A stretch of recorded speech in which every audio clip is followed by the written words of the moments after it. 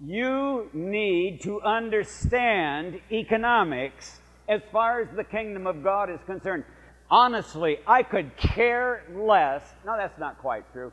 I don't care a whole lot about the economics of a country. You know, I mean, we argue the politics of the country, and people are always arguing about the economy and what we should be doing for it.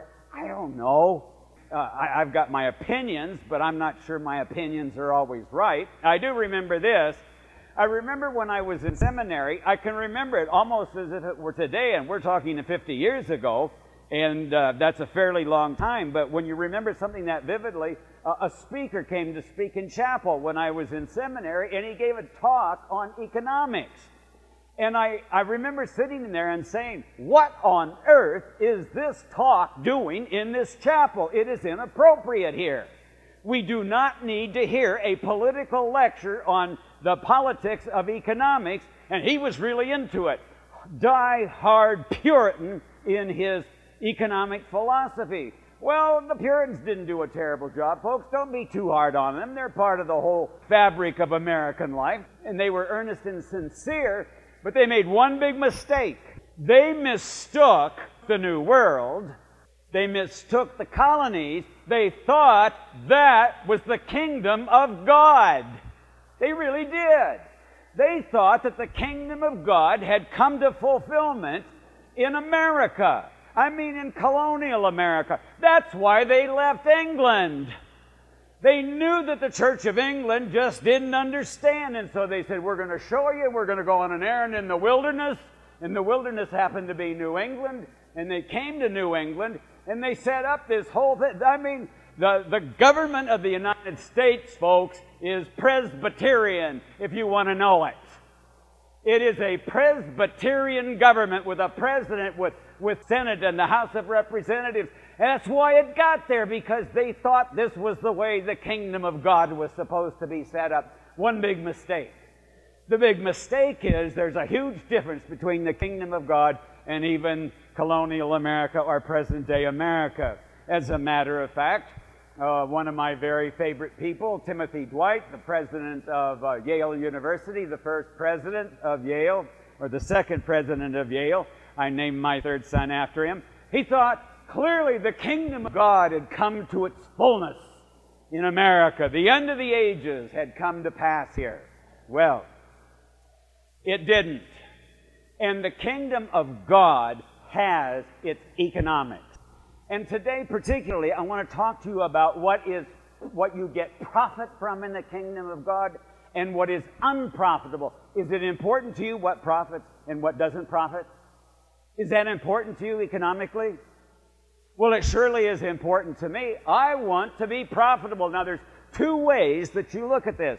First of all, there is the personal economics of any government, of any kingdom. I mean, a kingdom is a government, just one kind. It happens to be the one that's going to last forever. It won't be a democracy in the kingdom of God. The Lord God isn't going to stand there and say, now, how many are in favor of eternity?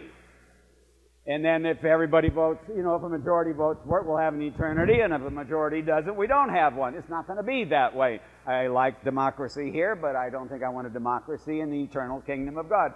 I'd just soon to leave it to the all-holy Trinity to run the place. But in the meantime, while we're here, it is terribly important that we understand what profits and what doesn't. Furthermore, there is personal profit, but then there is also the profit and what is unprofitable to the entire kingdom, to the entire realm. And we're going to talk about that today too. And also today, it's one of those days where the epistle and the gospel are so closely related. Now here's what St. Paul says to Titus. Titus, my son, this saying is sure. Now listen to this. I desire that you insist on these things. If he desires that of Titus, do you think he would desire it of me? Well, I need to insist on these things, and I will. I desire you insist on these things so that those who have believed in God may be careful to apply themselves to good deeds. Oh, that's where we're going today, folks. we're going to the application of ourselves to good deeds. That's sermon number 1 on the economics of the kingdom of God. Why? Because these things are excellent, or it could be translated good or beautiful. Excellent's okay. These things are excellent. That is, good deeds. They are excellent and profitable to men.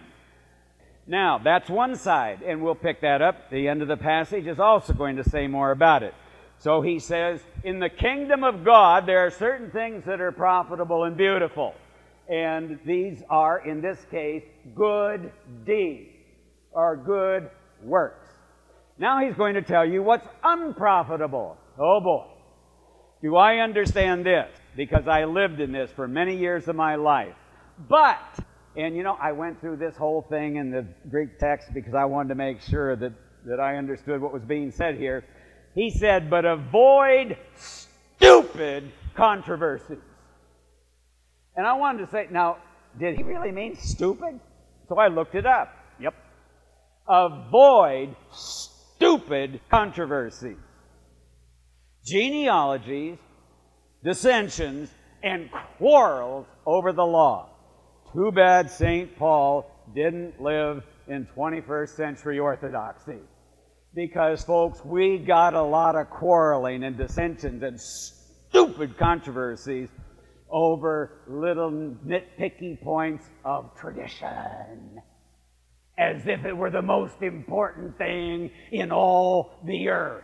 Like your stupid priest standing down here where he ought to be up there somewhere, you know, somewhere else. Or how do we fast? You know, what are we supposed to do on Wednesday and Friday? You know, we have lock-up in the Orthodox Church. Did you know that?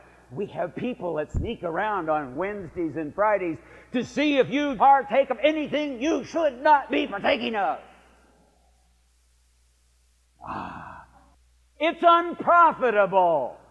So much time gets wasted in the life of the church quibbling over the silliest parts of the tradition, seen as the law. Oh, you have to do it just right. Not just the fasting. Oh, little points of liturgical fineness, of which I'm just really not even capable. I'm not very good at liturgical precision. But we can argue. I just came back from the Parish Life Conference, and I go there and I hear priests arguing with the bishop over precise little dinky points. You know what St. Paul would say if he were in that meeting? He would have got up and he would have said, folks, this is stupid. That's what he says. And unprofitable. Oh, when I was a young man, and I was young once. Some of you don't believe that. I was young. And I remember being amongst the men of influence in my denomination and sitting in the smoke-filled room, because that was one of the rules. Nobody smoked. But we sat in the smoke-filled room, and we were going to save the denomination from the liberals. And I think back now to the futility and the stupidity of it. It profited nothing.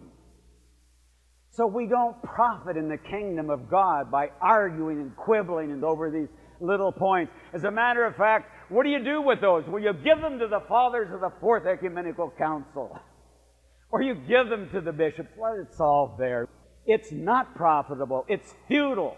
He contrasts excellent and profitable with futile and unprofitable. What's profitable in segment number 1 of the economics of the kingdom? Good works. And furthermore, down in the text, he says to Titus, and let our people learn to apply themselves to good deeds so as to help cases of urgent need and not to be unfruitful.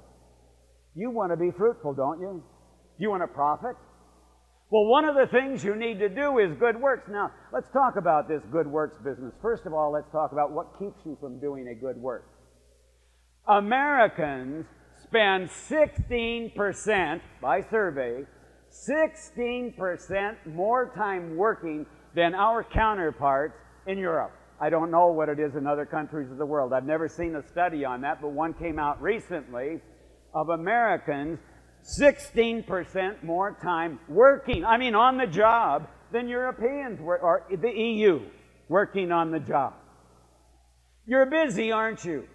Most of you don't have much time extra, do you?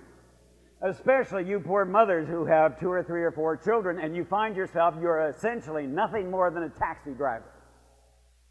Taking kids to ballet, to sports, to whatever. Or those of you, you have jobs, you work many hours a week, you go to work early, you get home late. Your number one barrier to doing a good work is you don't have a lot of time to use. So if you're going to be profitable, you've got to find a place where you can do some good works, where you can get the time. 3 things keep you understand this, 3 things stand as your barriers against doing good works. 1 is time, that's huge, and 1 is money. Good works normally cost money, or at least many good works will cost money. They won't cost a lot.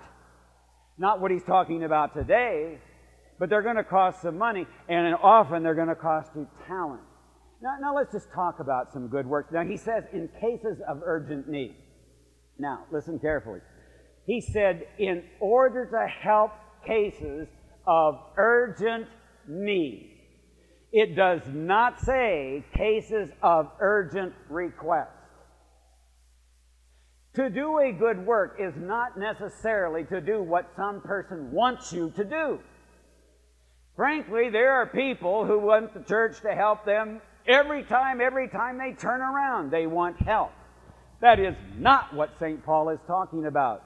The church is not a philanthropic organization that stands around ready to fulfill every social need of everyone on this earth. That's just not what we do. At least that's not what he's talking about here. He's talking about cases of urgent need. Now, let's take some of those. A mother.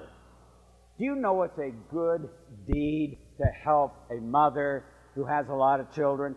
Just to do one little thing? Just a little thing to help ease her load? Maybe just to help deliver one of her kids to something? Do you know that mothers love and hate at the same time? They hate the age 16. Do you know why they hate age 16 and why they love age 16? They love age 16 because now the kid can drive. They hate age 16 because now they're afraid the kid can drive. But they're glad somehow there's a little bit of a break. Somehow there's some help that's needed. When somebody's moving, you need help. You know, I did find out people can take advantage of that. Some of you know that I went through college, a good part of college. I had to make my own way, and I made most of that painting. And I went through part of seminary, painting. I got into a situation one time where everybody wanted me to paint, and my partner, who was here last Sunday, by the way, and we'd come home from work at 6 o'clock, and then they wanted us to paint till 10 for free doing their houses. Well, we did some, but we found out sometimes they were just taking advantage of us. You know, but you can help. Do you understand?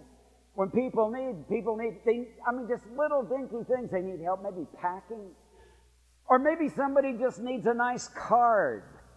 Maybe somebody just needs a phone call. Maybe somebody needs a letter. Barbara Ritchie used to write prisoners in prison. Do you know what it's like to get a letter when you're in prison? A personal letter? Just the littlest thing. Or even, and by the way, I'm not trying to put a guilt trip on you for a moment. I'm not chiding you, not scolding you. I'm just helping you with what good works are.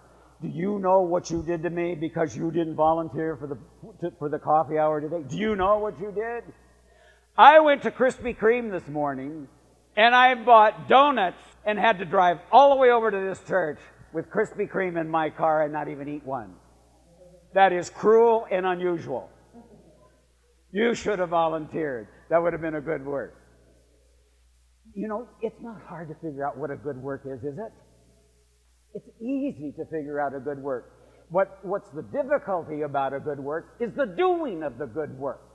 It's doing that nice little thing. It's picking up the phone and saying something that's kind.